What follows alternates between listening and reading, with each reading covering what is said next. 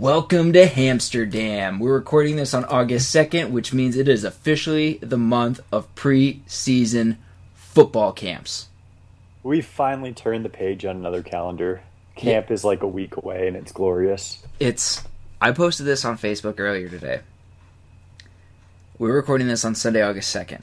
This is the last Sunday of the year without football, because NFL preseason starts next week. I think Saturday it starts. Saturday. We pretty much we see the light at the end of the tunnel. Mm-hmm. And this preseason, I have a lot of reason to watch preseason NFL football. It's always an exciting time. Yeah. Just for me, for no other reason than there's just football on my screen. Oh, it's so nice. There's so much hope. It's like, I don't want to get into the weird analogy I was going to make, but it's preseason football is the best because A, it sets you up for fantasy football. It makes you believe that you can do well in fantasy football. Of course. And winning this one fantasy league I'm in that I've been in for like 8 years with my high school friends is like my white whale. 2, I'm a minority owner of the Green Bay Packers, so I was like saying how my literal team is doing. 3, Marcus Mariota is getting like the highest praise ever out of fall camp. Did you expect anything less?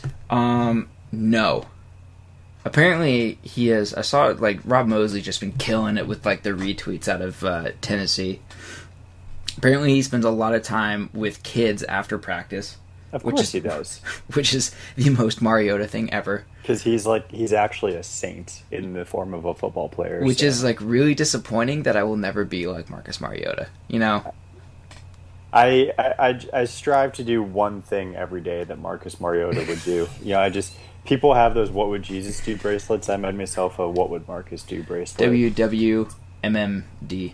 Pretty much how I live my life. That's actually a really how you should all live your lives. Yeah. And there was also the tweet, hashtag NFL thinking. The fact that there were no red flags on Marcus Mariota was a red flag. Favorite Marcus, that was the most Marcus Mariota thing of all time. Like, what the hell are these NFL scouts doing? What is going on? Like, I know it's weird where they're like, I know it's weird that they may even care about the Wonderlic test, which is maybe the dumbest thing of all time. Even the guy who made it up is like, no, this is actually a terrible idea. We shouldn't do this. And it just feeds into racism in general. That's pretty much all it does. They will they won't do a thorough investigation on Jameis Winston, apparently. Of course. They think that Marcus Mariota being like St. Marcus is actually a problem. He's literally too perfect. He's literally too perfect that there must be something wrong. Terribly wrong. Like, he might be gay or something. He's got some skeletons. For the NFL, yeah, he might be gay, which is like the worst case scenario for an NFL team, apparently. PR nightmare. Yeah, they'll bring on a guy who allegedly threw his girlfriend on a set of machine guns over someone who is openly gay. So, everything's relative, cannot judge. Yep. And, yeah, so cheering for Marcus Mariota in the preseason is going to be awesome. And then, of course, there's number 1 overall draft pick, Jameis Winston. Famous Jameis. I am. If you go back in the Addicted to Quack archives, you can tell I'm not a fan of Jameis Winston. I don't even think he is that excellent of a quarterback, given that he threw like 18 interceptions last year. So, I think I saw something from ESPN Stats and Info, and Florida State was like first or second in the nation in turnovers last year. Hashtag the Jameis effect. Oh, yeah, for sure. I mean... And the funny thing is, so I remember when I did a Q&A article with Tomahawk Nation prior to the Rose Bowl. I'm so sorry. And, and put my thoughts and opinions out there in hashtag FSU Twitter. And, I said, look, the game's probably going to come down to, it's going to go both ways. It's going to be pretty even for the first half. And then Jameis is just going to crumble and make a horrible mistake and make some stupid turnover because that's what he does. He just throws interceptions and loses the ball. And the way the fans defended him, they're like, well, you've clearly never watched a down of FSU football all year because it's not totally his fault. His receivers can't catch. And I was just like, you're right. I haven't watched a down of FSU football because I've got better things to do. Oh, shots fired. Shots fired. It's okay because they'll just they'll come back with, oh, where's your national championship? I'm just so immune to that by this point. Okay, well, I watched almost every down of Florida State football last year. So I remember watching it and cheering against them because I pretty much hate them. I think mostly I cheer against them because of their obnoxious fans. And I remember just being so unimpressed. I call them a paper tiger like all playoffs. Yeah. And 2 years ago, they got a ton of breaks. But they were also a really good team. So it kind of like evened itself out at some points where you had the talent to go with the breaks because you have to have a lot of breaks to win a national championship. And they did not have the talent this last year to make up for the mistakes. They played one good team, like one top team all year last year, and that was Oregon. Yeah. Like, maybe Clemson was the other best one, but, like, Clemson wasn't that good. And Notre Dame was average. And that was the other team. But, like, they constantly turned the ball over. It was just so obvious how that game was going to go down. It wasn't going to be, like... It didn't take a rocket scientist to dissect it. Oh, no. Not at all. So... Yeah, and if you really care that much about a national championship that happened, like, or I guess there was the one 2 years ago, but forgot about that one. Fair point. Damn it, I got. I guess that's mostly for Washington fans. Like, if you care that much about a half national championship, you won just because people said you were the best team ever. The thing I always say about Washington's last national championship, which was a split national title, if I recall correctly. It was a half. Yeah. Back in what, 1991? Yeah. The year of my birth. It's been so long since UW has sort of won a title that the photo of them holding up the trophy is in black and white. Actually. So that's really all you need to know about that. I feel like at some point, like, the argument of, like, when you're, like, getting into it with teams and once they go, like, oh, we have this many national championships, it's just kind of like bowing down. It's kind of just like the point where you're just yelling louder than the other person. Loud noises! Yeah, it's basically like the Bill O'Reilly, where you just start yelling over someone and turn the other person's mic down. It's like, this has no relevance at all to this discussion. Yeah. So... Pac-12 North. Speaking of Washington, Pac-12 North. Pac-12 North. We'll do the Pac-12 South next week because that is one conference that could go either way, except Colorado. Colorado will not win that conference. You don't believe in miracles? I believe in miracles, just not the second coming of Jesus Christ this year. It's pretty much what it would take. Yeah, so this is how ridiculous the Pac-12 South looks. Utah has a chance to win. They have a chance of winning it. They have Travis Wilson, who's really experienced but makes mistakes at times. They have arguably the best running back in the Pac-12.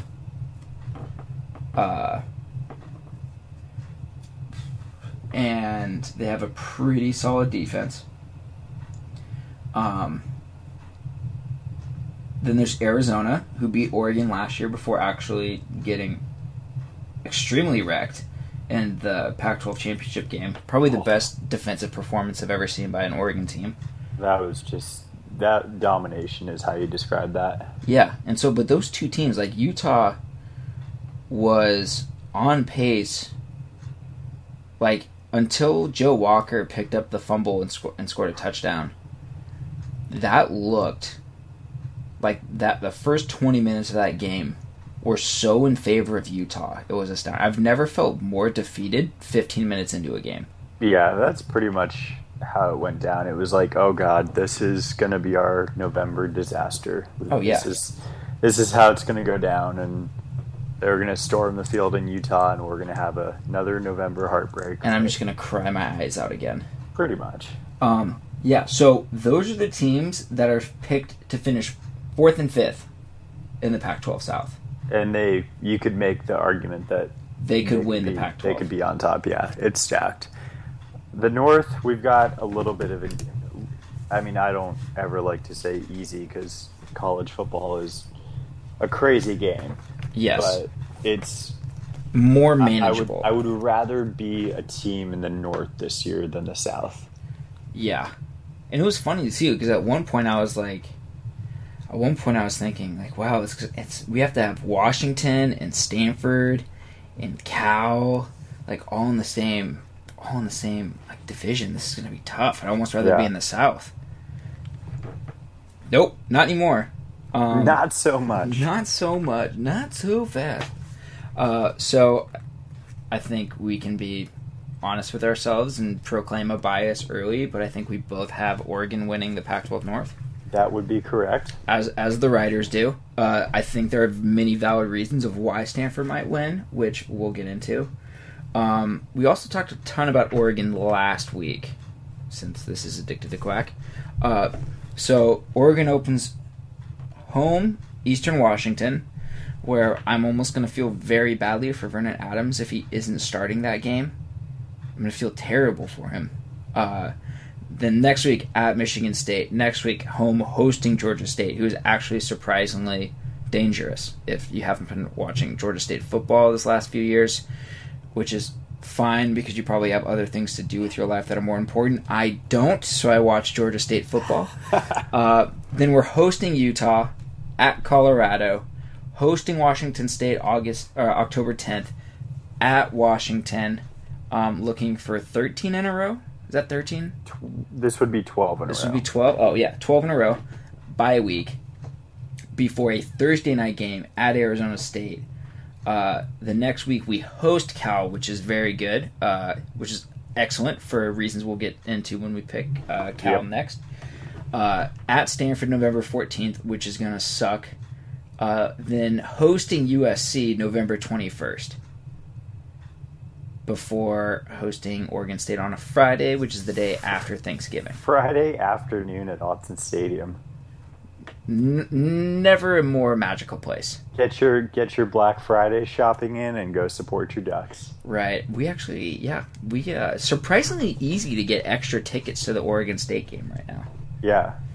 But man, that stretch, Arizona State, at Arizona State, hosting California, at Stanford, hosting USC. That is a rough 4 weeks. I would even throw into the group that Washington game just because going to Seattle is always. I will always confidently pick Oregon to win when they play at Autzen Stadium, but I will say this, and it'll probably piss off a lot of people. But going to the Washington-Oregon game the past couple of years, this was in old Husky Stadium, so I don't know how the atmosphere is in the new one.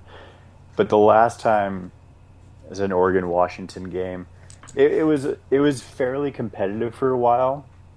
This is the one 2 years ago? This is the one where it was the last game in their stadium before they moved out to renovate. Okay. That night, maybe it's because it's the last game of the year, last game there before they moved out, maybe because it's Oregon, probably a mix of all things. That place was rocking, and literally and figuratively, and which is why they're replacing it, because it swayed so much and it scared people who broadcasted. It was actually a death trap. I would say that given the right environment and the right opponent, I would be more afraid of playing in Husky Stadium than Autzen Stadium.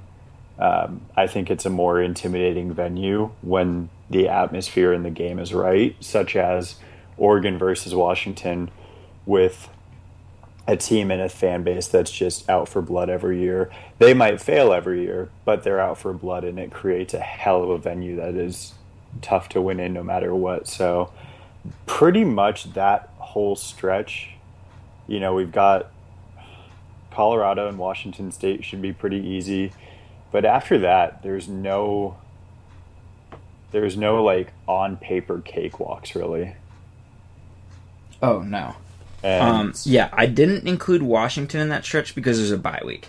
Right. But yeah, those 5 weeks, even Washington State, who, if not for a missed Dior Mathis interception, that could have been a loss. Right. Or a missed Dior Mathis pass interference. That game was closer than I would have liked. I was having a near breakdown at one point. So, yeah, Oregon was a 23-point favorite headed into that game. Barely got the win. Yeah, so we cannot have our offensive linemen get hurt again. Okay, we talked about the Ducks a lot last week. Let's move on. I think we can both agree that Stanford is projected to come in second. That would be the consensus I've seen. Right, and so that's even with even the AP or the Pac-12 writers agree that Oregon was first. Here's the thing with Stanford. They have 9 players back on offense. Mm-hmm. Kevin Hogan is back, and he's... following Andrew Luck, I feel like he's really gone under the radar at just how good he is. Yeah, he's been there going into his 3rd year as a starter, which is an incredible level. That's a lot of experience in college football. Yeah. I feel like when a guy's like going into his like 3rd or 4th year as a starter, you just think, my God, has this guy been around since like the dawn of time? Because we're getting so used to seeing these guys who are around for 1 or 2 years, and you get a consistent guy who's, a solid leader year in and year out. And that's, I mean, you can't win without a solid quarterback. So that is something they've definitely got going for him.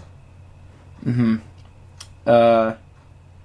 Yeah, even looking at his stats from last year. Meanwhile, Stanford plays really slow. They don't score that many points to begin with. So, given like their points output and everything, this is pretty impressive. 65.9 completion percentage, 2,792 yards, 19 touchdowns, 8 interceptions for a QBR of 145.8. He also ran for 444 yards, and after you take off 149 that he lost, probably mostly due to sacks, he was about 300 with 5 rushing touchdowns. He is pretty dangerous, and he did a lot of like QB power moves last year against Oregon, I remember. Right. So, I mean, this, especially in on the farm, as they say, this is not an easy pick at all. Like, not at all. Whoa, I was just going on to Kevin Hogan's Wikipedia page, or if you just Google Kevin Hogan, and I don't know if this is just on my screen or the interwebs in general, but I know he's been around Stanford for a while, but apparently, according to Wikipedia, which is a good source for everything, the dude was born Chicago, Illinois, November 1961. I'm questioning... Are you sure it's the right Kevin Hogan? Oh, it's the right Kevin Hogan. That's so funny. He says is the starting American football quarterback for the Stanford Cardinal, born November 1961. That's hilarious. Actually born October 1992, but it's funnier to think he was born in 61. Is that what it says? If you go on to, if you just Google Kevin Hogan, and you know how it pulls in the Wikipedia thing on the right-hand side? Yeah. At least mine says born November 1961, Chicago, Illinois. So I want to have Larry Scott and his people check out that eligibility. Well, I mean, all you have to do is be in college. It doesn't matter when you're born. He's just taking a really long time to get his Stanford class. Okay, mine says born October 20th, 1992. How does it say something so different? I don't know. I'm posting it to Twitter, so it exists. Yeah, take a screenshot, because I want to see this, because I don't see it. So meanwhile, down on the farm, while we're talking about Stanford here. Oh, yeah, so it says in the snapshot that you see on the main page is November 1961. Yep. If you go to the actual Wikipedia page itself, it says it has the right one. It's still funny to think about. And look at the books. I'm sorry for anyone who isn't at a computer right now. Look at the books that he's allegedly written. Covert Persuasion, Psychological Tactics to Win the Game, Irresistible Attraction, Hypnotherapy Handbook, The Science of Influence, Brainwashing, Mind Manipulation, The Science of Influence, The Psychology of Persuasion, The 12 Factors of Business Success, The Science of Influence, like a revised version, Selling Yourself to Others, and The Secret Language of Business. Guy's a freaking genius. That is so funny. That does anyone at Rule of Tree know about this? One of the 5 people who read Rule of Tree. And we can maybe find out who the one of 12 Stanford fans is that did this. Somewhere out there. God, that is so funny. So if we've got the, do you want to know? The 54-year-old Kevin Hogan out there, we might have a chance. Do you want to know how deep this goes? People search Kevin Hogan. The people who search for Kevin Hogan also search for David Shaw, Tyler Gaffney, Ty Montgomery, Josh Nunez, and Dave Lakhani. There we go.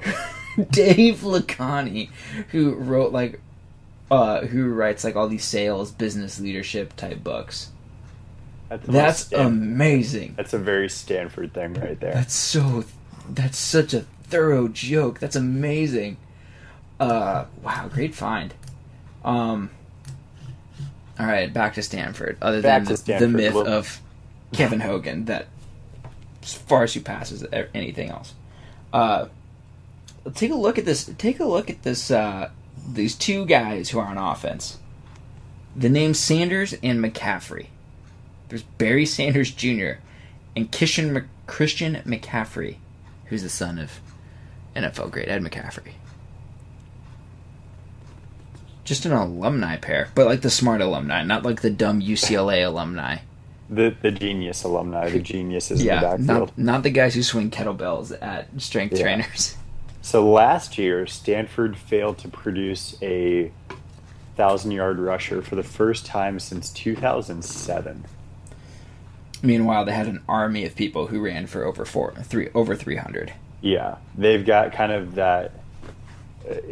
Before Royce Freeman emerged in the backfield and went off, just because it's kind of a skewed stat, just because you don't have a 1,000-yard rusher in your backfield, it's not necessarily a bad thing. It just usually means you've got ridiculous depth, and it's not always a bad thing, especially at a position where every time you touch the ball, you're getting your world rocked. So. Yeah, I mean, it's also like a football study hall tested the number of leading receivers with offensive S&P Plus production, and it found that the best offenses had 2 leading receivers. The next best was 1 leading receiver, 1 go-to, and then it was 3 and 4. And they said that it sounds on paper oh, it's great, we have all these weapons that can do anything. But in actuality, you don't have one that stands above the rest. Right. And you need at least 1 receiver who does that. Yeah. And I think rushing numbers, and this has kind of been proven by a lot of what Football Outsiders has done, is that football rushing numbers are more determined by the offensive line than by the running back. And so, in most cases, Royce Freeman and Thomas Tyner are exceptional. But if we could have, if they didn't have the offensive lines in front of them that they do, they would not be producing. Because they're fully dependent on the offensive line. And it's just another classic example of why the guys on the O line are the most underrated, underappreciated guys because they do all the setup work. I mean, without them, the offense does not run. Right? Yeah. You're never going to see them in the stat books or anything, and they're kind of they're the unsung heroes on the field. Right, and so there's evidence of this too because you don't see like any running backs anymore getting big deals. There are a few guys who like transcend the position in the NFL. That's Adrian Peterson. LaShawn McCoy got paid. Marshawn Lynch transcends, and DeMarco Murray. Yeah. But even DeMarco Murray, like, he ran behind one of the best offensive lines in recent NFL memory. Dallas also ran him into the ground. Gave him like over 400 carries, which is really dumb, but they knew he was going to be going, so whatever, right? So it's like DeMarco Murray, Marshawn Lynch, LaShawn McCoy, Adrian Peterson are like the guys who actually are like probably worth the extra pay. Almost everybody else is pretty interchangeable throughout the board. And yet you see tackles getting paid a lot. You're seeing guards get paid a lot more. Like one of the best players in football right now is the Dallas Cowboys right guard, whose name I'm forgetting right now. He's amazing. The right guard for the Cowboys. So, especially with Stanford and their offense, I think you can have a lot of very good guys. Mm-hmm. But they still, I think, are looking for the one guy to really step up. Right. Like, exactly. Royce Freeman was the guy last year. Like, we knew him. And then later, it was kind of like, okay, Thomas Tyner's also at a Royce Freeman level. So that's 2. But we very clearly had 1 before that. And I think, I think one of the big things will be one of the toughest things that we'll have to do. Stanford, they do have to. You talk about the rushing game and how it all starts up front, and they do have to replace Andrews Pete, who is an All-American tackle for them. Mm. But they do have 4 or 5 starters coming back. They have 9 of 10 on the 2 deep coming back. So I think that's absurd. I think that's going to be very. Obviously, that'll be very beneficial for them. So it'll be. I think the big question mark. Kevin Hogan is going to be solid. Yeah. It's really who's going to step up out of that backfield. I've read some articles where they're saying that McCaffrey should get the bulk of the carries.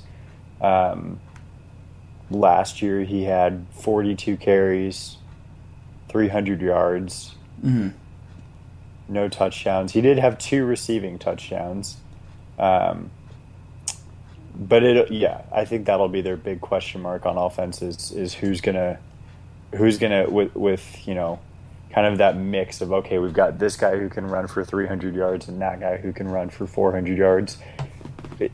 Who, if anyone, is going to step up and kind of, okay, you're going to be our 1,000-yard guy this year. Mm-hmm. And some of those things, a lot of times those things kind of just develop naturally as the season goes on. Mm-hmm. They lose Ty Montgomery, who was one of the exceptional players on the Pac-12 for the last few years. Mm-hmm. And he could pretty much do everything. Went to the Packers. Thanks a lot. I was really excited about that pick. But even behind him, there's like a lot of people who can fill in. And with this being such like a running heavy team and having those offensive linemen back, that's going to be huge for their offense. Like, they're going to be so solid on offense. The real question, and basically what determines how far this team will go, is the defense. Right. Which only has 4 people coming back. That's a huge red flag. Yeah. Last year, they led the Pac-12 in total defense, 282.4 yards a game. They allowed more than, it was over 100 yards fewer per game than the league's number 2 defense, which was Utah, which gave up almost 400 yards a game. So their defense was scary good last year. Mm-hmm. And so, yeah, losing that many guys, especially up front, where they don't really have much experience and much depth left up there, that'll kind of be the big question mark surrounding the team. I think offensively, yeah, they'll be fine. They've got Kevin Hogan, and naturally someone should emerge from that backfield. They've got some talented guys back there, but yeah, you lose that many guys on defense, and you can't see it, but I'm doing that Marcus Mariota Disneyland interview face. Okay, is that what that is? That's what that is. Okay. Which is pretty much my reaction to anything that's just, you know. Mm-hmm. Yeah, so I went to... Yeah, so on FEI, the advanced stat, they were 11th on defense. For S&P Plus, on defense, they were 5th, which is amazing.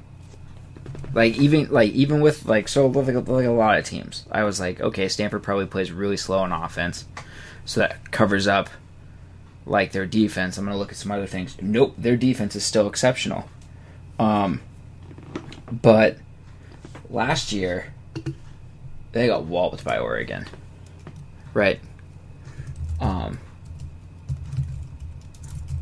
And I really just don't know how much of the defense was because of David Shaw and how much was because of Jim Harbaugh.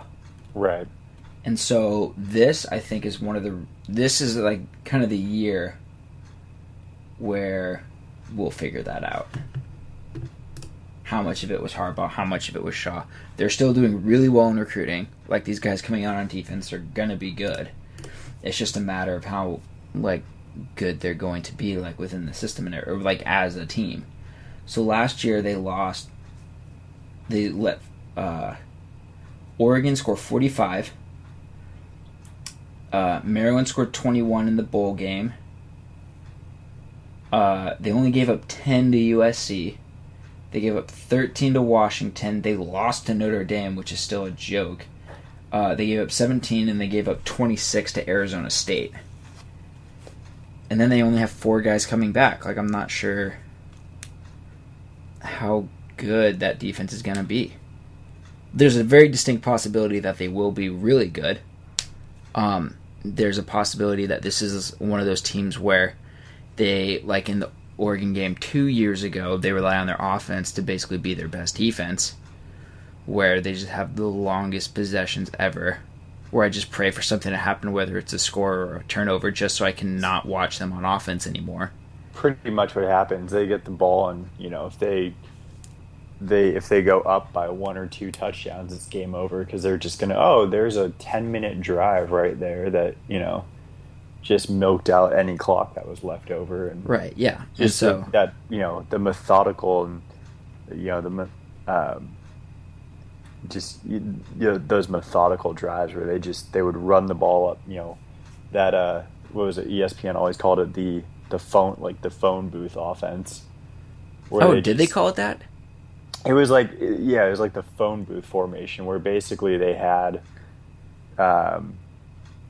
Why am I blanking on Toby Gerhart? That's who I'm thinking of. They basically just stockpile. They'd take 2 running backs and a fullback in the backfield and just stockpile them back there. Oh, bummer. I've been saying that for years, that it's playing Stanford is fighting in a phone booth. That's pretty, yeah. So, demand your royalties from ESPN there, but that's pretty much the way they described it. And I'm sure I'll be able to prove that against their army of attorneys. Oh, it'll work for sure. Yeah. And that would just be how they beat you. They just pound the football 3-4 yards at a time, and nothing you could do about it. Mm-hmm. And especially because the Oregon defense is so based on speed. Right. Even though we've got a lot bigger front 7 now than we did 2 years ago, it's still based on speed. And so, that offense kind of negates it. All these defenses are making moves to get faster, and Stanford is really becoming a counter of that by just having buffet busters. Smash mouth football. Yep, it's football from the 60s. So last year, they went 8-5. They lost to USC, Notre Dame, Arizona State, Oregon, and Utah in double overtime. And they had close wins over, and close wins I'm saying like one score, over Washington. So their schedule reads at Northwestern, hosting UCF, at USC. That is a big game in week 3. So I will either be watching that to see, well, I'm going to be watching to see how these two teams will look against Oregon. And I'm either going to be looking at whether what the cushion is we have to win the Pac-12 North or the Pac-12 in order to like kind of backdoor our way into the national championship if we lose, or if we win, seeing basically how the other conference is looking. So they're at USC, quick turnaround to play at Oregon State on a Friday. Then they're hosting Arizona. They have a bye, then they play UCLA on a Thursday after the bye. Host Washington at Washington State, hosting Colorado at Oregon, hosting Oregon, hosting Cal, hosting Notre Dame. So those last November, sans Colorado is going to be tough. But they have a really. It always seems like that for the good teams. That November is really when you get tested. Yeah, what the hell, Pac-12? Come on, out. Give us Georgia State in the middle of November. Come on. Now. Yeah, we need to be like an SEC team and just put those games in the end. They do it the legitimate way. They don't. Yeah. They don't take any rest weeks. They schedule those tough opponents at the end, crucial part of the season. Yeah. Yeah, they get USC early, and then 2 weeks they're at USC. 2 weeks later, they're hosting Arizona. They're hosting UCLA, hosting Washington, hosting Oregon, hosting Cal. Like, their only tough road game is USC.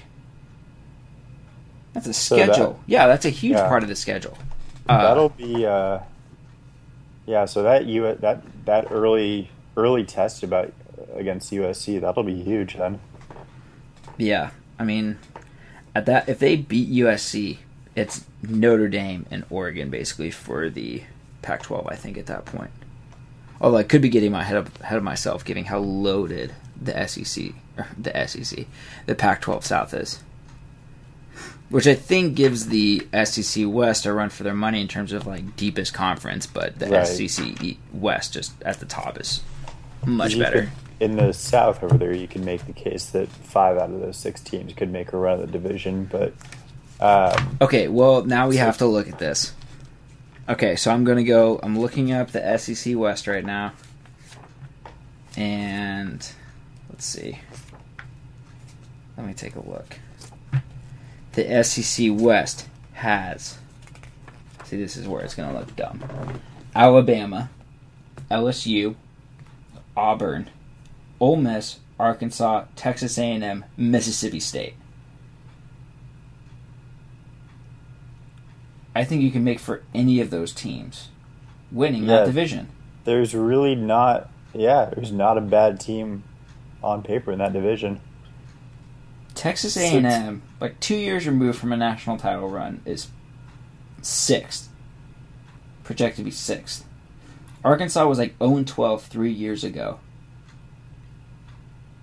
And now they're going to be 5th. Like Auburn, who, spoiler alert, I'm probably going to be picking to lose to Ohio State in the national championship game, is 3rd. Like, that's crazy. So much depth down there in the SEC. It's nuts. And at one point too, it's like, okay, there's so many SEC homers just chanting it, but it's like, they're so good. That conference is just so ridiculous. But it's they have the talent to back it up. So right, yeah. All right, let's move on to. Okay, who do you have 3rd? I will go 3rd. I'm gonna agree with the writers again and say California. Oh yeah, Cal for sure. They have 18 guys coming back on offense, which explains why they were so good last year. They have 8 guys coming back on offense, 9 coming back on defense. They were really hurt by injuries last year. But their quarterback, what's his name? Jared Goff is most likely a first-round draft pick. Sonny Dykes is now fully loaded with his offense and defense, and this is a team that basically was in a shootout with Texas A&M for one of the most ridiculous shootouts ever. Hashtag Bear Raid, which is my favorite nickname for an offense ever. Oh yeah, for sure. Their schedule is hosting Grambling State, which is, I love Grambling State. All of 10,000 people will pack Memorial Stadium for that game. I love Grambling State though, because when they play Florida A&M, it's just fantastic. It's one of my favorite games of the year. They host San Diego State. They're at Texas, which is going to be a great non-conference game.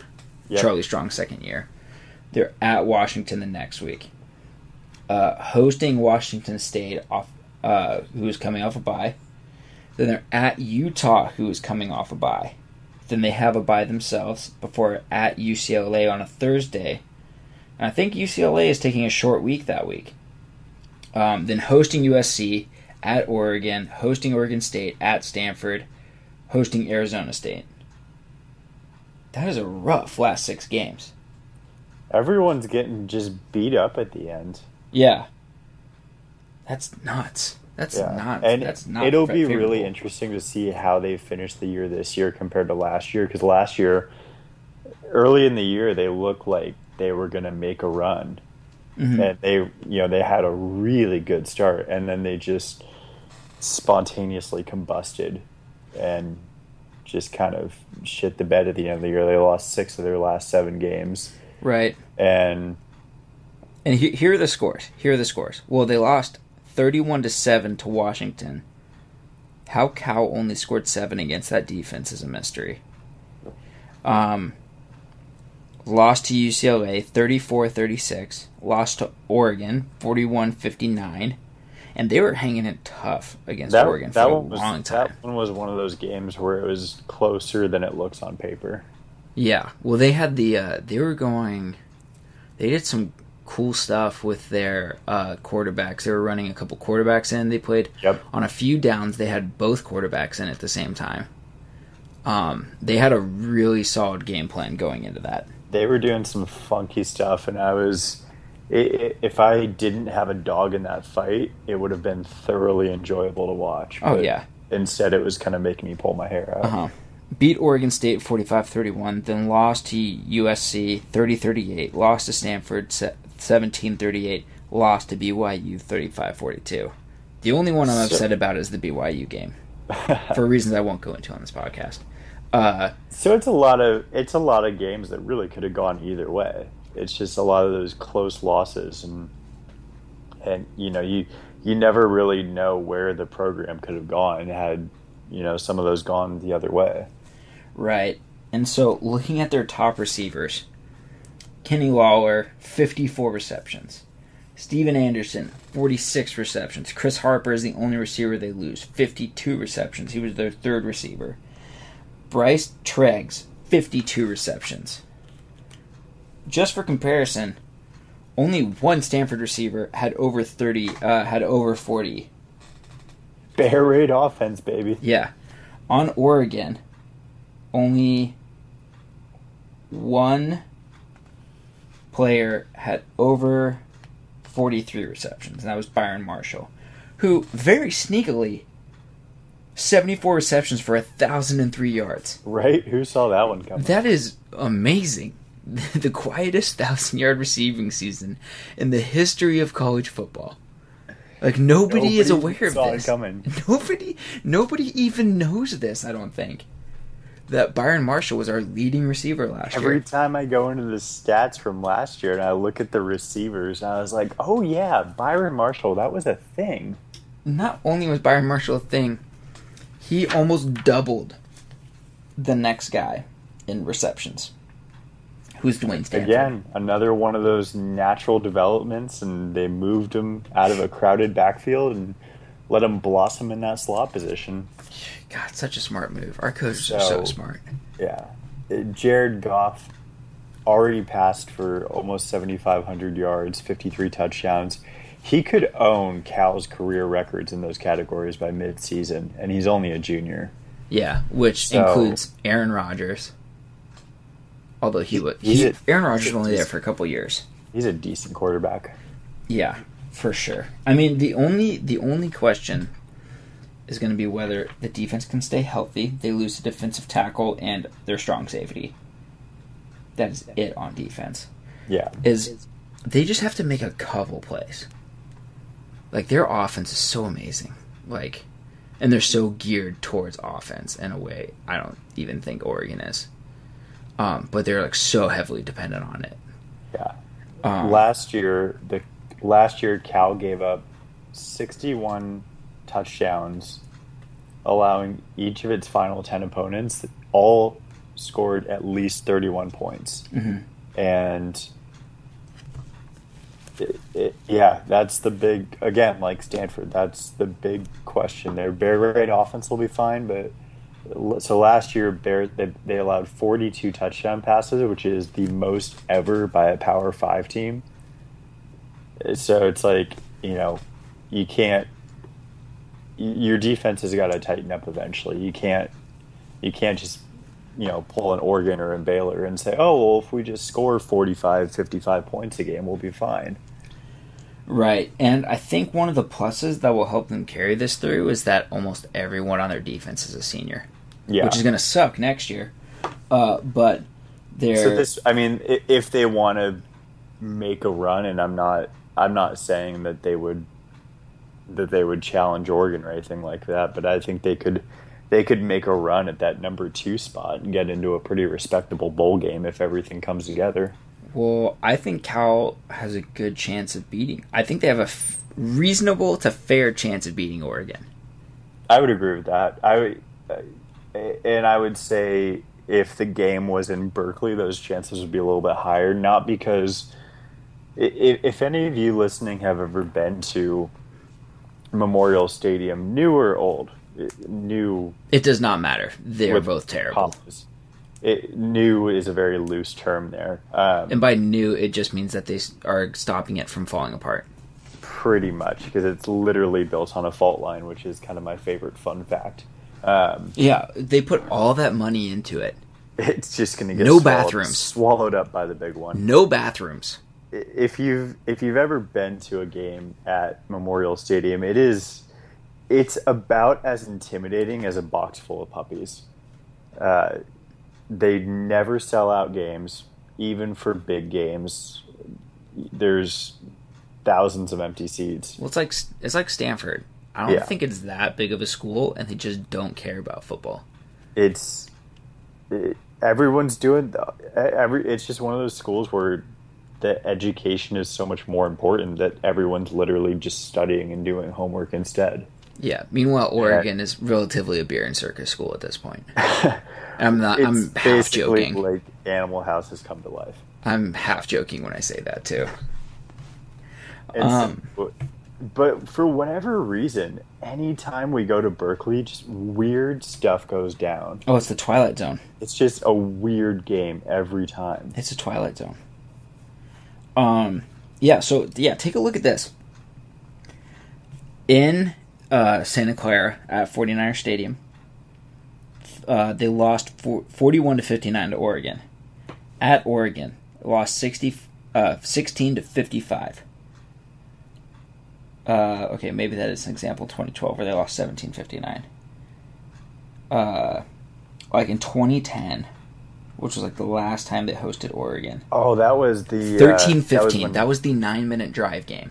Yeah, that was the one where they would have either tied or taken the lead on the field goal, and they missed. The false start by the kicker. The false start, and the kicker false started, and he hit that first field goal, and then he redid it, and he shanked it. Right. Oh my God, that was the Cliff Harris. Yep.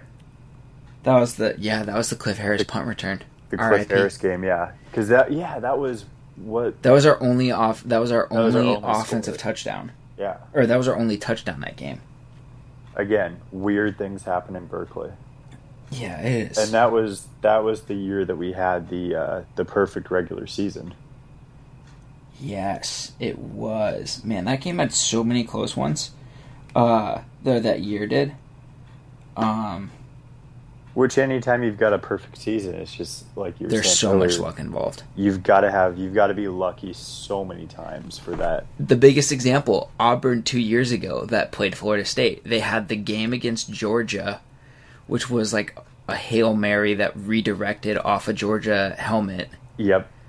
And then there was the kick six. Still perhaps my favorite moment. One of my favorite moments ever in college football. That was just so amazing. I was just watching that in my apartment, and I literally could not believe what was happening in front of my eyes. I remember all the sports writers at the time, during football season, I'll have like the biggest sports writers or my favorites sent to my phone. Yeah. And I remember just all of them they all just had like 3 dots, or they had all they had written was, what? And God, that play. Yeah, so Cal, especially on defense, they have taken their lumps. Their defensive line, like, they're experienced at every position. Mm-hmm. They have like on paper they have the maturity factor. They have 3 seniors on the defensive line. They have 1 senior linebacker, and they have 2 seniors in the secondary. So this is kind of their go for broke season. Yeah, it's all or nothing. Yeah, and offense, they're very senior heavy. They only have 1 sophomore projected on the 2 deep. He's the kicker. So this is basically people too. No. They're experienced. They're gonna be solid. It's scary. They're gonna beat teams this year. Yeah. That they really have. I think they could beat UCLA. Because that's on a Thursday night. UCLA has a short week. Then they have an extra couple of days for USC. I hope they beat both those teams, because then they might be on a little bit of a high. But I think they're going to trounce Texas.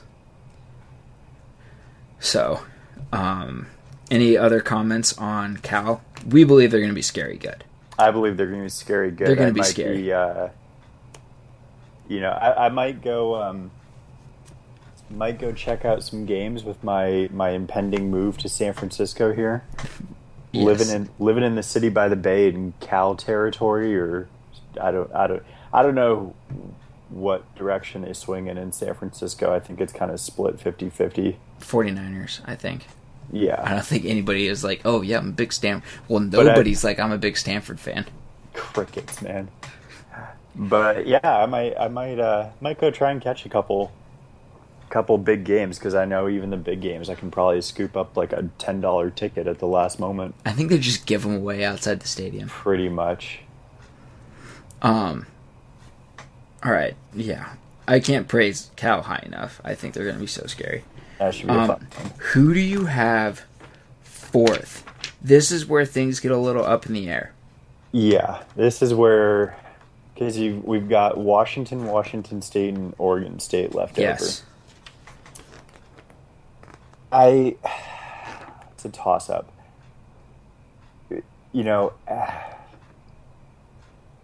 I'm gonna let you take this one. Okay, I think. Oh man, this is tough, because none of these guys' schedules are very favorable. I had a team picked out coming in, and now I'm kind of backtracking on it. I'm gonna stick to the team I thought. I think it's gonna be Washington. Chris Peterson in his second year is gonna be great. I think the defense is going to take a step back even further now that they don't have 3 first-round players on the team. They only have 4 guys back. On offense, they're going to have 5 guys back. They've got an unexpected quarterback battle to deal with. Right, because Siler Miles left, who was very dynamic. They lose Shaq Thompson, who is like the new Miles Jack. They have their top 4 receivers back. And Jaden Mickens was...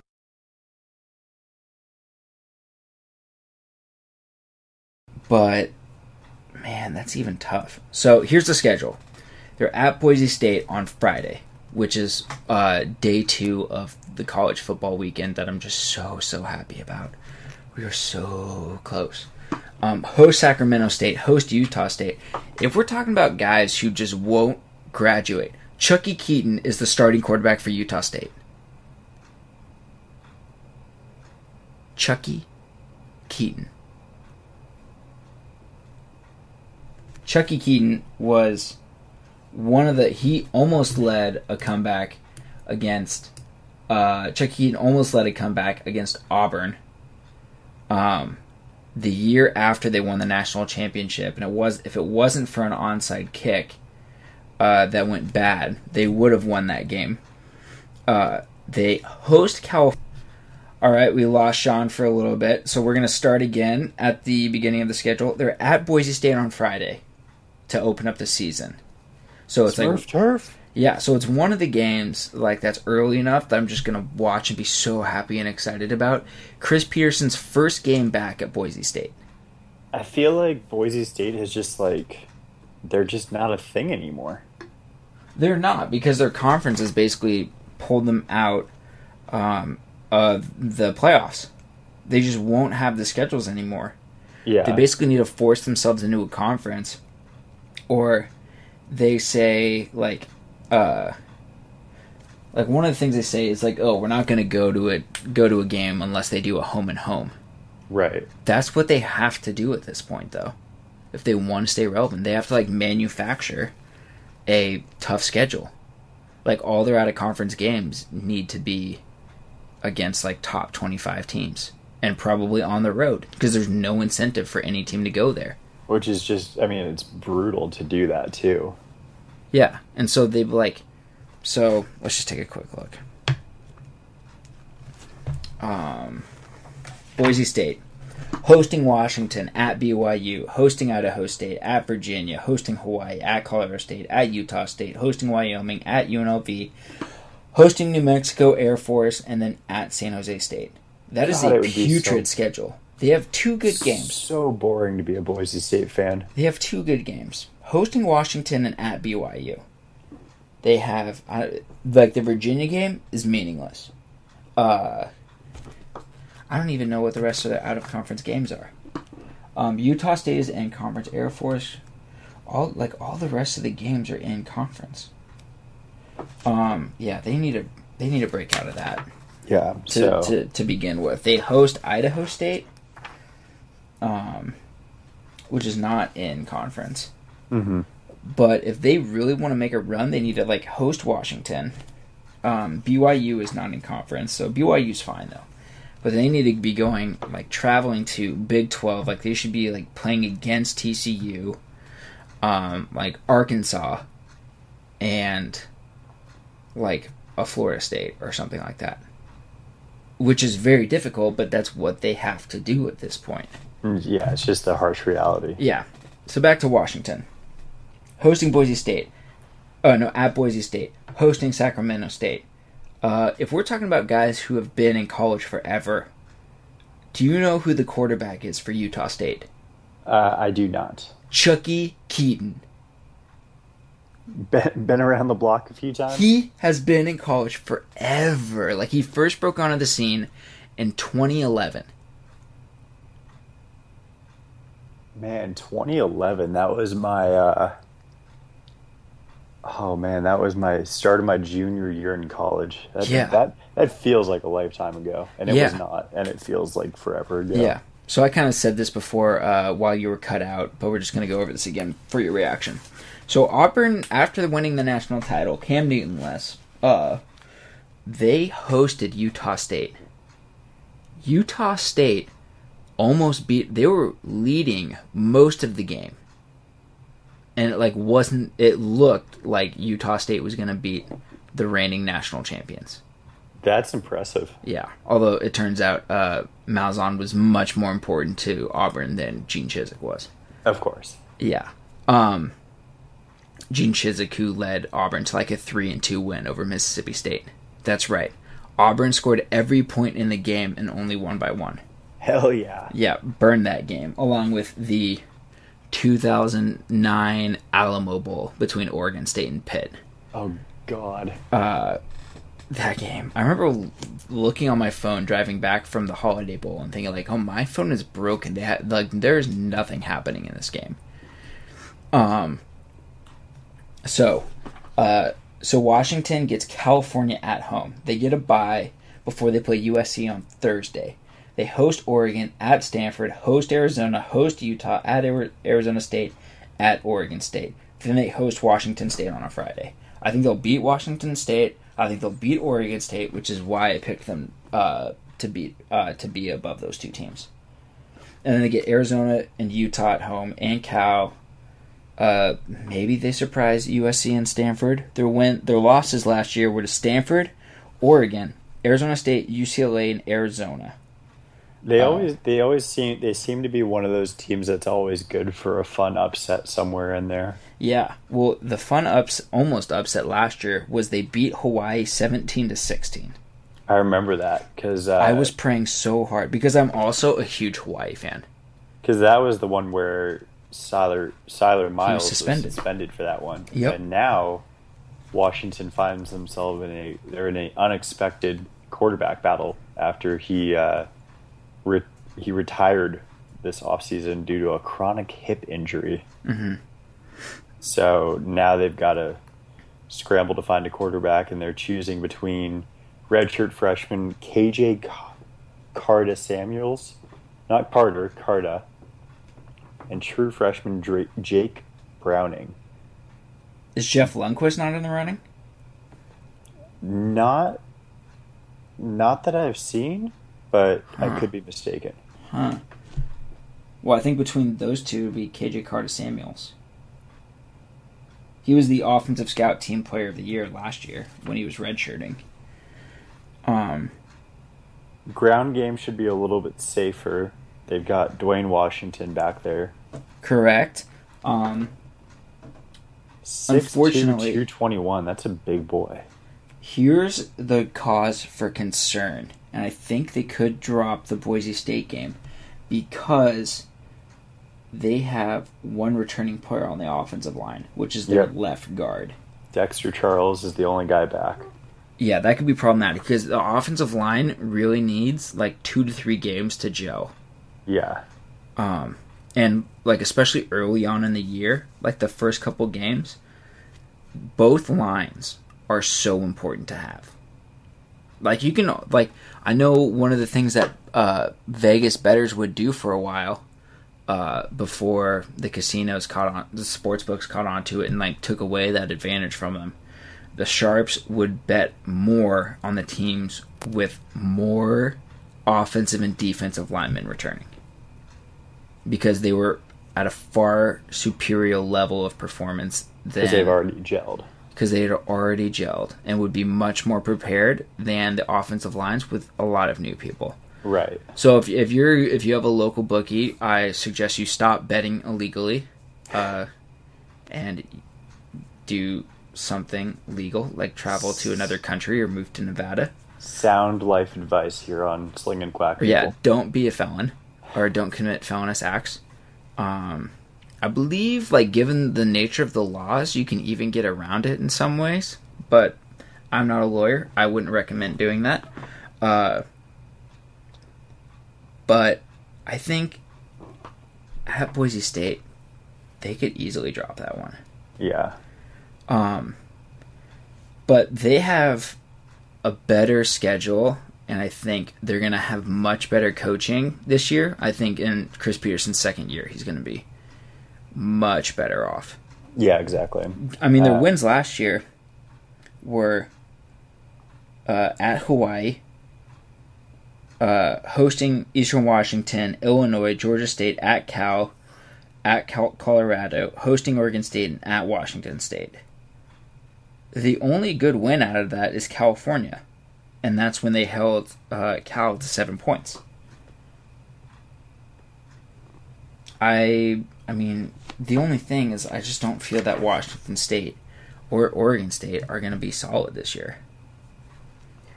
Yeah, I think it's kind of that thing where, you know, you slot the Huskies in at third. Fourth, that's right. Just you have a better idea of what you're getting. Just because there's just Washington State and Oregon State, they're kind of the doormats of the division. Mm-hmm. But yeah, it'll be. I mean, but it could go the other way too. Because I mean, if Washington is always just a mediocre team, yeah, and they had that defense last year with 3 first-round draft picks, 3 first-round draft picks, and now they're just doing a complete makeover, and they're moving to more of a 3-4 alignment. Yeah, they were kind of in a 3-4 last year. Yeah, but they had like a hybrid player. Right. I think it's supposed to be a little bit more of a true 3-4 this year, so yes. It brings up the question if they can stop anyone on the ground, which makes me want to think that Royce Freeman is going to run for 300 yards against him. Mm-hmm. And they're in a perfect world. Yeah, and they're very inexperienced in the linebacker and defensive line. Yeah. And we get them October John 17th. Moon, Shaq Thompson. Only guy back is full-time starter coming back, Travis Feeney. Third season. Feeney? Yeah. Travis Feeney. And Buda Baker. Although I believe Buda Baker has some off-field issues. I'm not sure. I remember reading he might have. I just assume that anyone not named Marcus Mariota has off-field issues. Yeah, whether public or not. Yeah, I could easily see Washington dropping a few games that they should not. Yeah. Especially at Oregon State. Who do you have 5th? 5th? It's the toss-up of who's going to suck a little bit less. I have a theory that determined it for me. I want to hear your theory. It's going Washington State. I have 5th mostly because they host Oregon State, and they are in the same offense as they were last year. They have 8 guys back on offense, 6 on defense. Meanwhile, Oregon State is switching to a spread, and they have exclusively been a pro team for a long time, and they're replacing the best quarterback they've ever had since Todd Baker, who played in the 60s. And they only returned 2 guys on defense, although that might be for the best because their defense was terrible last year. It was so bad. Yeah, at Hawaii they gave up 30. You gave up 35 to USC, 31 to Colorado, 38 to Stanford, 45 to Cal, 39 to Washington State, and a loss. Somehow, this was a joke from last year. They beat Arizona State. That's amazing. That in Arizona State's always just one of those teams that's just on the verge of breaking through. Yeah, I mean we'll get to them next week, but that they are scary this year. Yeah. Give up 37 to Washington and then 47 to Oregon. That is not good. That might be better for a team that scores a lot, like Cal. Yeah, it's the only Cal or Oregon would be the teams that could justify that and get away with that. But yeah, they are not those teams. Washington State, 8 guys back on offense, 6 on defense. Their offense is very predicated on getting the ball out quickly, which is very beneficial for a new quarterback. They lose Connor Halliday, who was... Man, that guy was so good. Not just because of the numbers he put up, but he played through so many injuries, came back so many times, had so many heroic efforts during games. Yeah. Did you ever see his heartbreaking tweet when he went down for the year? I think I saw that and I was just man, that's such a terrible way to go. Feels, man. Yeah, it reminded me, the last time I felt that bad was for a player that wasn't on Oregon, was when Army lost to Navy, and Army's quarterback was Tim Tebow light. He was superhuman in their team. Yeah. And Army has not been competitive at all with Navy for a couple of decades now.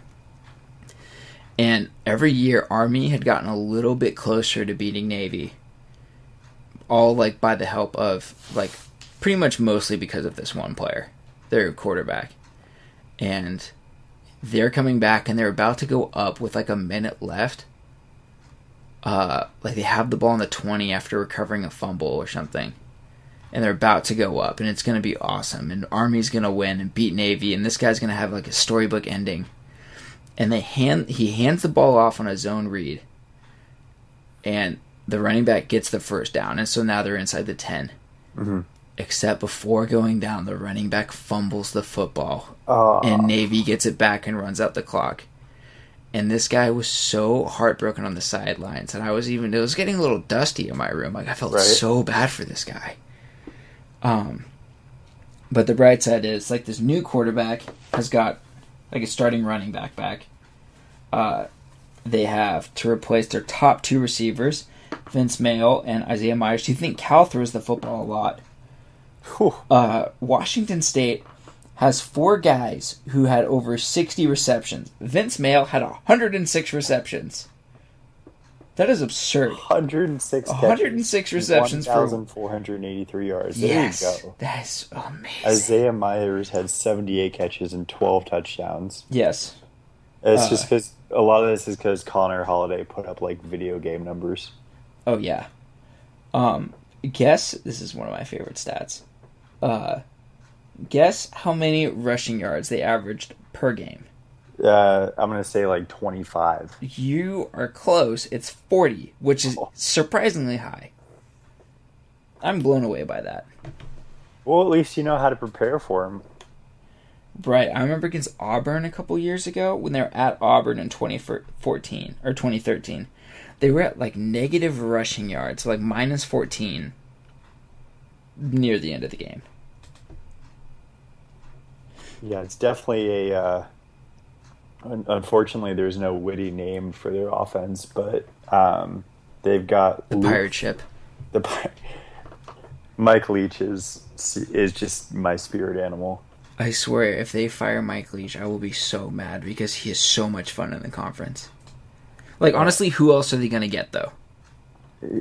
Who else are they going to get? Exactly. And so they've got Luke Falk coming in, who he filled in unexpectedly last year when Holiday went down against USC. Uh-huh. Threw for 346 yards and 2 touchdowns. Won his first start. Threw 5 touchdowns at Oregon State. And so, you know, they're not bringing in a guy who's like completely new to the whole offense. He has some experience, and so that'll help. They're bringing back their top 2 running backs, and who basically just protect. Right. They're there as a formality. Yeah, and they have all 5 of their linemen coming back. Yeah, which I mean that it's more about, you know, it's not about, well, that opens up the running game. It's more about, well, that's going to give Falk some protection back there, and correct. He's going to get a lot of help. Yeah, which will, I mean, that makes, you know, I've never played football before, but you give me an elite offensive line and give me time to throw, I might be able to, I can find someone who's open. Now, whether I can get it to him or not, that'll be up for debate. Yes. But I can get it to him. So give your quarterback time. That's all he needs. Right, and they're losing a lot of their 6 of their starters from last year, but it's a lot of people from their 2 deep who are just moving up the depth chart. Yeah. Shouldn't be... I mean, it can't be much worse than last year, so it has to get better. It has to. In theory. Oh, man. I want it, while we're on the subject of Washington State, I'm trying to find the college football drunk spectrum from every day should be Saturday. Oh. Which also, Mike Leach is still advocating for the 64-team playoff. He's still a strong advocate of that. Of course. So you have different levels of drunk on this spectrum. Uh-huh. At the bottom, you've got BYU. Right, At the top, you've got Wisconsin, and right near the top, you've got Washington State. Fireball, the official drink of Washington State. If you have ever had the pleasure of going out and drinking with a Coug, it's unbelievable. It's a magical experience because win or lose, Coug still booze. So here's what every day should be Saturday says about Wazoo level drunk. There's this story about Swedes. A woman from Stockholm told us. It says, quote, "These Swedes, everything is fine and everything is good. And then one day, Uncle Ollie runs drunk and screaming into the woods in the dead of winter after burning his house down. Then he comes back a week later and says everything is fine. This is Wazoo football every Saturday." And there is never a more accurate description of Cougs football than that sentence right there. Well, I mean, they're in the middle of nowhere. Like, legit the middle of nowhere. If you've never had the distinct honor and pleasure of driving through Pullman, Washington... And you mean that in the most sarcastic way possible. Sarcasm is an understatement here.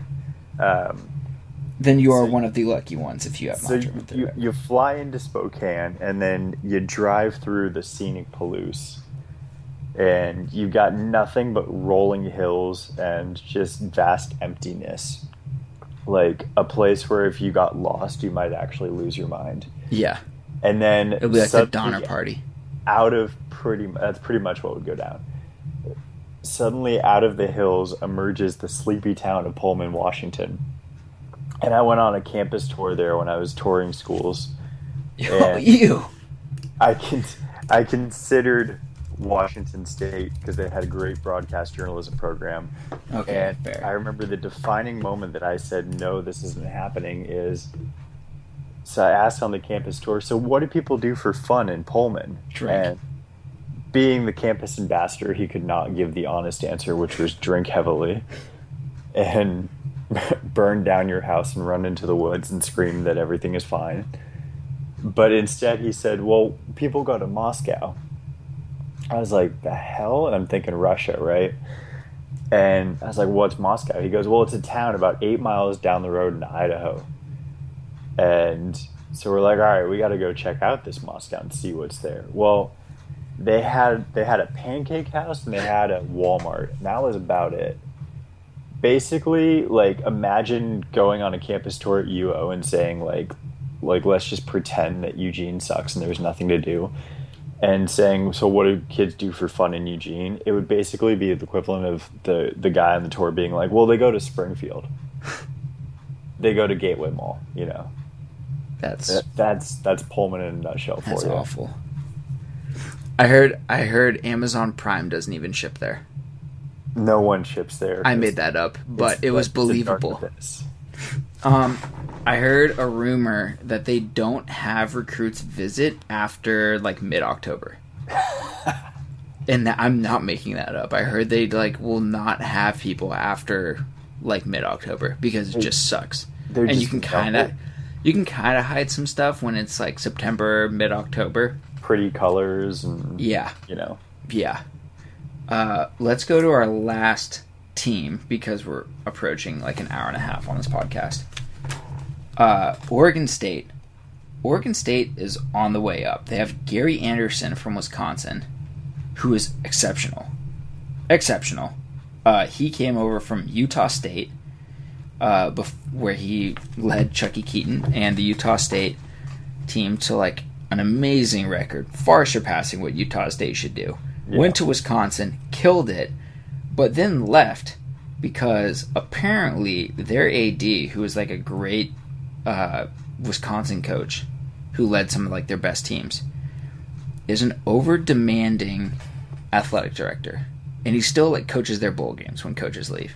Mm-hmm. And basically, he hired Gary Anderson to come be the head coach. And then when Gary Anderson got there, the AD was basically like, okay, you're still going to run like the I formation. Which is the opposite of what Gary Anderson does. Which is like the most pro offense ever. Yeah. Is the I formation. Right. Actually, it's like more of a West Coast single back now, but it's the opposite of like Utah State's spread him and shred him philosophy. So that went terribly. He left. Now at Oregon State. That whole Oregon State sending Mike Riley to Nebraska and getting Gary Anderson is the weirdest week in college football I can remember that happened in the offseason.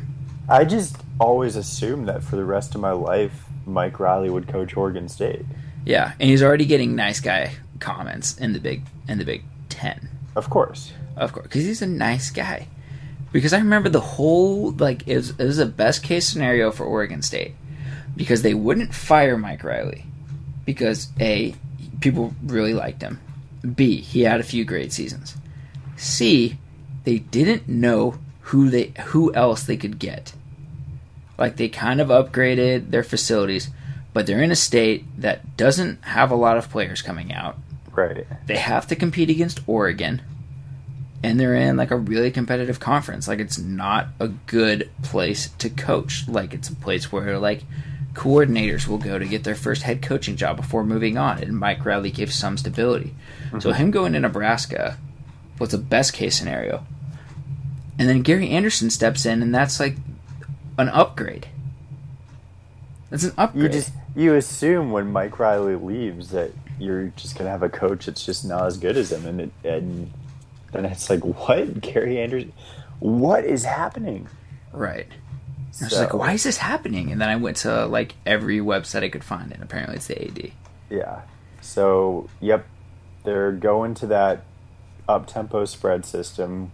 Dave Baldwin, new offensive coordinators coming in.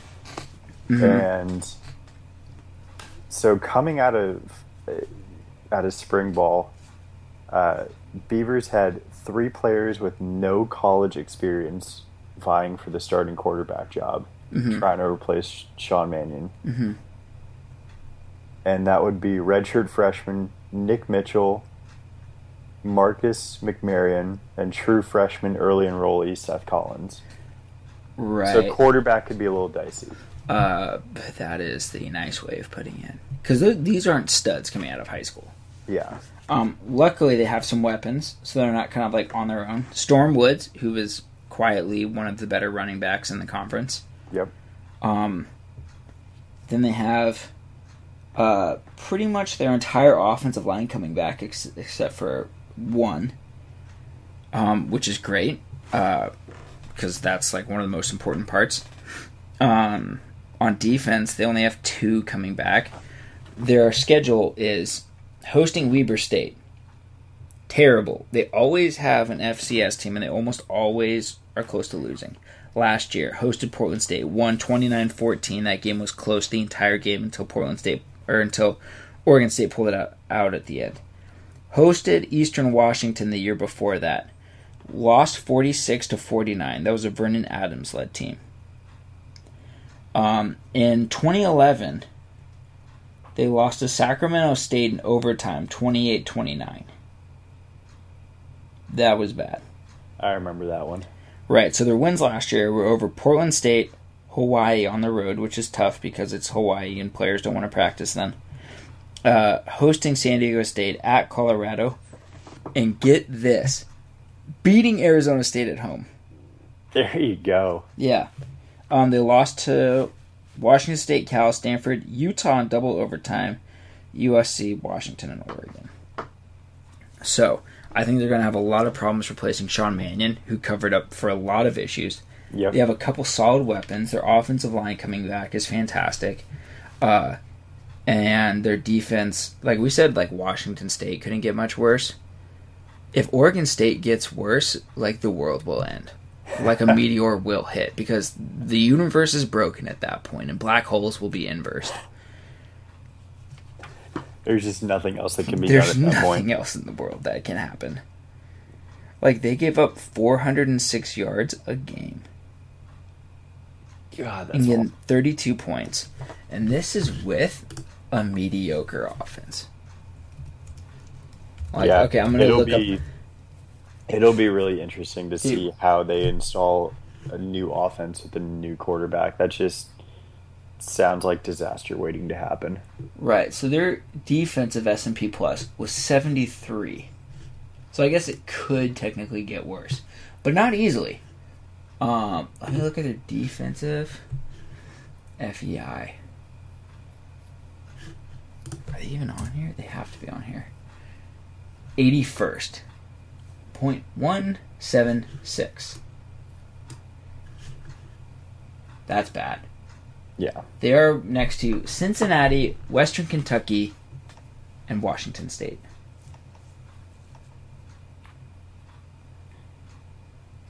Yeah, that'll be... Yeah, Wolf is right. And let's see, they have their FEI is .176 on defense. Like, the only guys worse. Wow, Purdue minus .026. I didn't even know that was possible. The defensive guys that they're similar to are Kentucky, Cincinnati, slightly better than Washington State. They're by Georgia Southern, so heads up Ducks. Colorado, UAB, which is now defunct, and then a little bit better than Ball State, a little bit worse than Indiana, Central Michigan, and then, I mean, Purdue is hopeless. And this is their defense? Yes. Yeah, so they're got a new defensive coordinator, moving to a 3-4 base. And yeah, so it'll be it's a season of there's a whole lot of new stuff going on in Corvallis, and that can be exciting, but it can also lead to disaster, and it could lead to a transition year. I think this is going to be an exciting season. I think this is a season of hope. That's the thing, is that when you have like a whole fresh staff come in and fresh faces, it kind of does give you hope. It's like, all right, we've got a clean slate. And that's the glorious thing about the return of college football, is that it's that old cliche, everyone's undefeated. Oh, yeah. It's fantastic. I love it. Where even the team is projected to finish last place. They all have the same record the first weekend of the year. Yeah, they have a real chance of surprising people. Like, they host UCLA November 7th.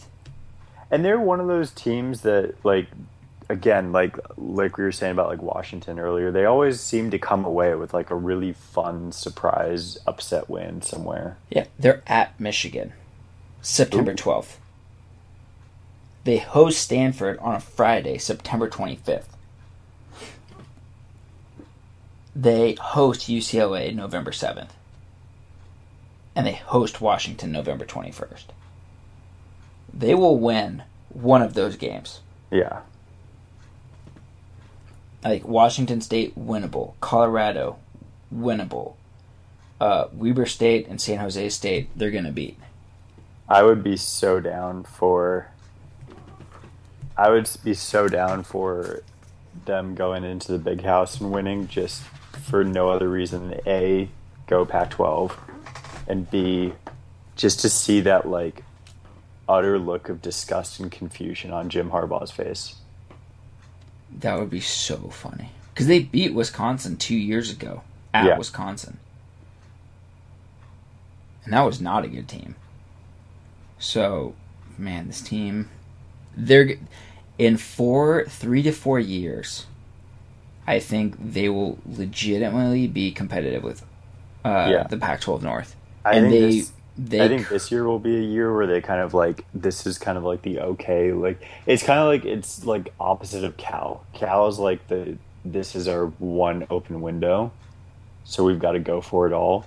Oregon State, this is like the okay, we've got all this we've got new faces everywhere, new systems offensively and defensively. Let's like figure it all out this year, and then you'll get guys like whoever they wind up at with quarterback at, you get these guys who will like get experience as time goes on, and give it 2-3 years and they can climb the ranks.